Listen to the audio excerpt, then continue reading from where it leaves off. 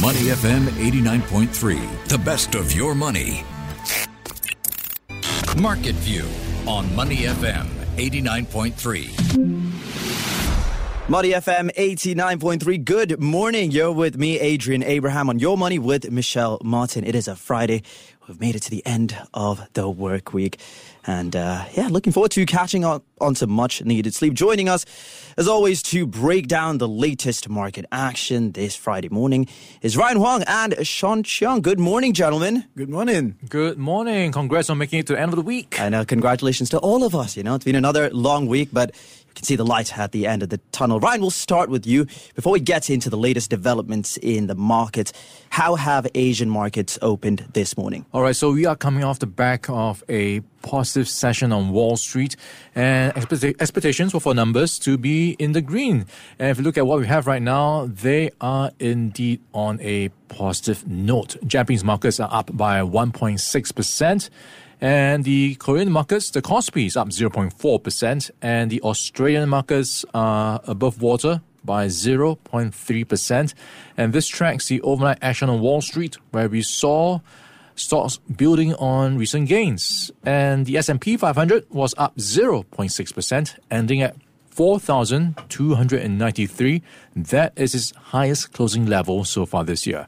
The Dow Jones Industrial Average added 0.5% to 33,833, and the Nasdaq Composite was the biggest gainer, up 1% to 13,328. And what was driving markets included things like the jobless claims numbers, which showed that the labor market in the US is starting to show signs of cooling. So that eases fears that the Federal Reserve will keep interest rates higher for longer. So looking at those numbers, initial jobless claims rose by 28,000 to 261,000. This is for the week ended June the 3rd, which included the Memorial Day holiday. So that increase is the biggest since July 2021 and exceeds all forecasts by economists surveyed by Bloomberg. So that's quite promising going into next week's FOMC meeting. Sean, let's get you into the discussion. What have you been tracking this morning? What's caught your eye? What's caught my eye? Well, first and foremost, the S&P 500 has gone past the 4,200 mark. That's significant. We've been stuck on 3,800 to 4,002 for the last 6 months. Now we've pushed past it rapidly as well, I must add. This week it pushed past 4,002, and right now at the end of the week we are just a few points off 4,003. So we have made quite a very consistent move to the upside this week. To some corporate news, what's some of the stories that you've been tracking this morning? I see GM there as well as Tesla. Yeah, so cars in the news, and that's because of GM making a deal with Tesla, and it's all around charging an EV. So you might be familiar with how EVs require you to charge it every now and then. Yep. And it's been one of the biggest obstacles, especially we have so many different EV brands out there. You have this trouble. Where do I find the next charging station? Well, good news for General Motors drivers and customers.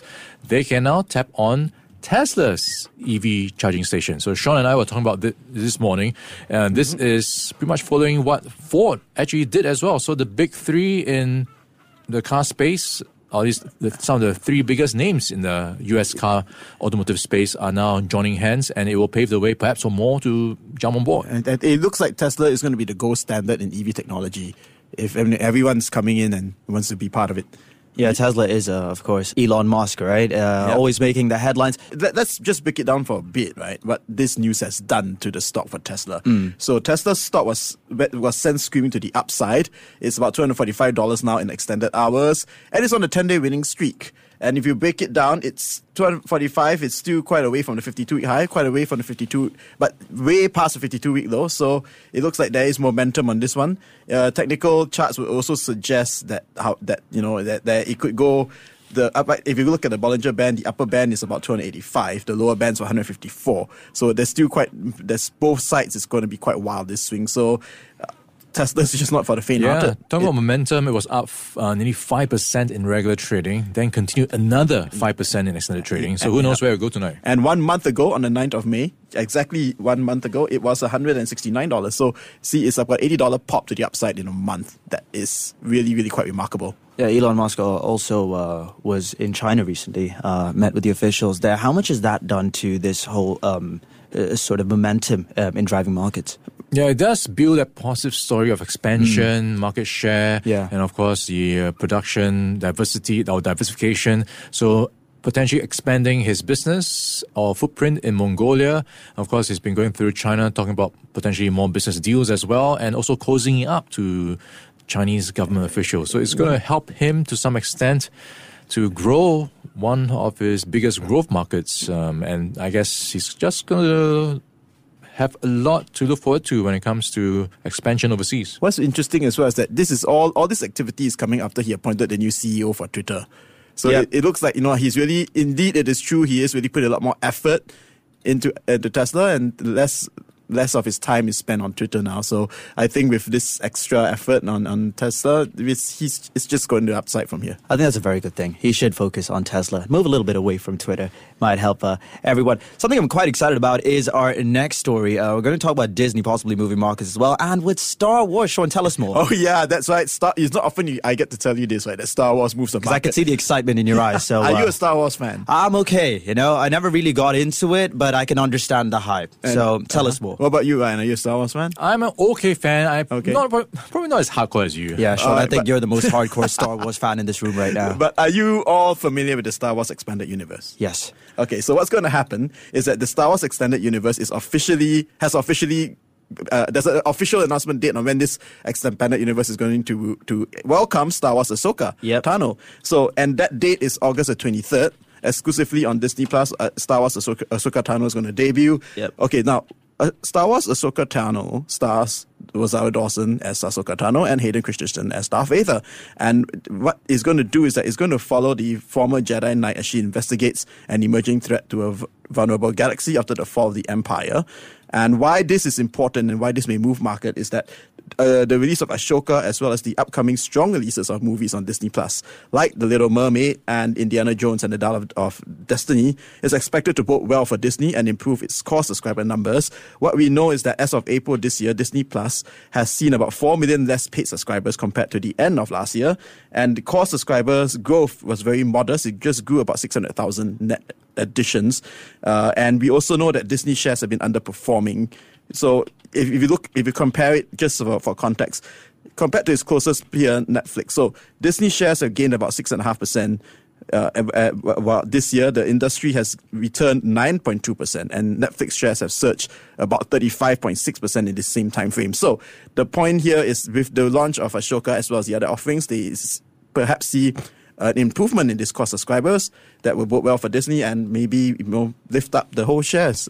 See, earlier this week, we had Apple announcing their Vision Pro. And one of the major announcements from that was that they were partnering with Disney. Now, going forward, how will this help sort of Disney maybe climb closer to their peers such as Netflix and Amazon and, remain on track, Ryan? On a note, actually, it's interesting to hear from Disney earlier this week that they are cutting down on content to some extent. So they're dropping shows.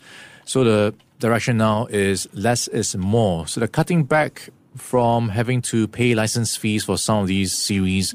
So they've been looking at what they can drop. So interesting to see that they are ramping up Star Wars content. Because I think they're taking away shows that they need to pay license and then ramping up on their in-house. That sort of improves their branding and their universes as well. The Vision Plus from Apple, the Vision AR player that you said about Apple, they used can you imagine watching Disney Plus and watching like Star Wars on that? It looks amazing. It would be amazing. Like, you just imagine like with Grogu and Darth Vader all in your face. $4,200 is a bit steep. What was interesting was that they actually had a sample they played of an NBA game. I saw that, yeah. With the Phoenix Suns. And that's groundbreaking, because imagine you're courtside watching the Phoenix Suns. Like, how often can you do that? How many people can afford that? And now I'm right in the action. And I think it's also going to be a godsend for anybody on a plane. Yeah. Because now I can just shut all these people around and kicking my seat and all that and just watch my content. So, yes, that's something to look forward to. I was just thinking, what if someone accidentally throws something at you, right? And that happens in games as well on the court side. Or your popcorn You can flying. see- Oh no, I'm going to get this. But the players are going to crash into me. Yeah, no, you can see it coming, but then I mean it's a very expensive piece. Yeah, of, soon you could be the ball as well if you wanted to. They'll put cameras on the ball. And then again, a courtside seat is also going to be very expensive. So you get what you pay for, I guess. Moving swiftly on, earlier this week, Lionel Messi, Argentinian football legend in the news, confirmed that move to Inter Miami. I want to talk about what this has done in terms of ticket prices. I was having this conversation with one of our colleagues yesterday. Previously, a ticket for Inter Miami, right, cost about $29. Now, it's $329. 1,000% increase. So, is the hype really there? I mean, I've seen the stadium, but are they going a bit over the top? $329? For context, it's more expensive than a Taylor Swift concert ticket. Those are you can never even get those tickets. Let alone, I mean, you might have to get some ticket scalpers. But what is this going to do, Ryan, for the game basically in America in terms of their sales of tickets? Because I guess everyone will have to increase their tickets. I do question how sustainable this price hike will be. How many people can pay $300 plus for a ticket, and how long will this novelty last? Yeah. Well, what comes to mind is when Ronaldo moved to Saudi Arabia, right? Suddenly you see people in Singapore and so on all wearing like jerseys from Al Nassr or something. Yep. I mean, it's like global. It's like nobody knew who this team was, and now that Ronaldo was there, all eyes on them. I think it's going to be the same effect with Inter Miami. I'm not saying that you go out there and buy Inter Miami jerseys right now, but that would probably, ticket price aside, that's probably the value that he's going to be bringing in. Yeah, I just wonder as well, how big is the market for football in the US to command such a premium? Well, they call it soccer, so that kind of tells you the problem there. All you need to know. I mean, you have American football, which is your dominant player, followed by the NBA.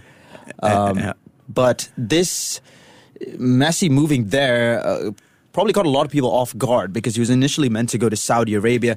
But what's interesting to note is that all the MLS teams actually came together, pooled in their money to actually pay for part of this transfer fee. Wow. But Inter Miami gets all the upside. Yeah, Inter Miami. Inter Miami is going to get all the upside. I mean, first and foremost, I think he's moved. He said it's not for the money, right? It's for the lifestyle living in Florida. That's what he says. Yeah, that's what he says. Yeah, you never know what other commercial things he's going to be getting. As with most American athletes, there's always commercial tie-ups with the Nikes and in his case it's Adidas and the Apples and so on. Another point to note is that he could in this deal. He's also got revenue coming from the Apple subscriber pass, which you can watch the MLS on. Also, he has a chance to own an American football team. There's like Beckham. series on Apple coming out around Lionel Messi. And you mentioned the Apple Plus revenue coming in. So maybe if they price the tickets high enough, people will just go to Apple Plus to watch a football match. Oh yeah, still not as big as Michael Jordan's shoe deal. Can never get that close. Anyway, you're called Major League Soccer, but your teams are all football club. Yeah. So it's a bit strange. I will never understand how big. We'll never really know the true story of how big this sport is in North America. Well, thank you so much for that comprehensive overview of the markets, Mr. Ryan Huang and Sean Cheong. We'll catch you back again on Monday. In the meantime, actually, Sean, we won't see you on Monday, or maybe we will. We never know.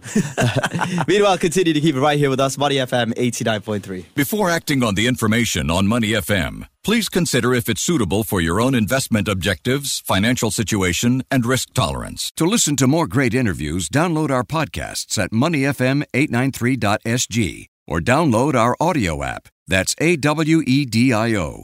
Available on Google Play or the App Store.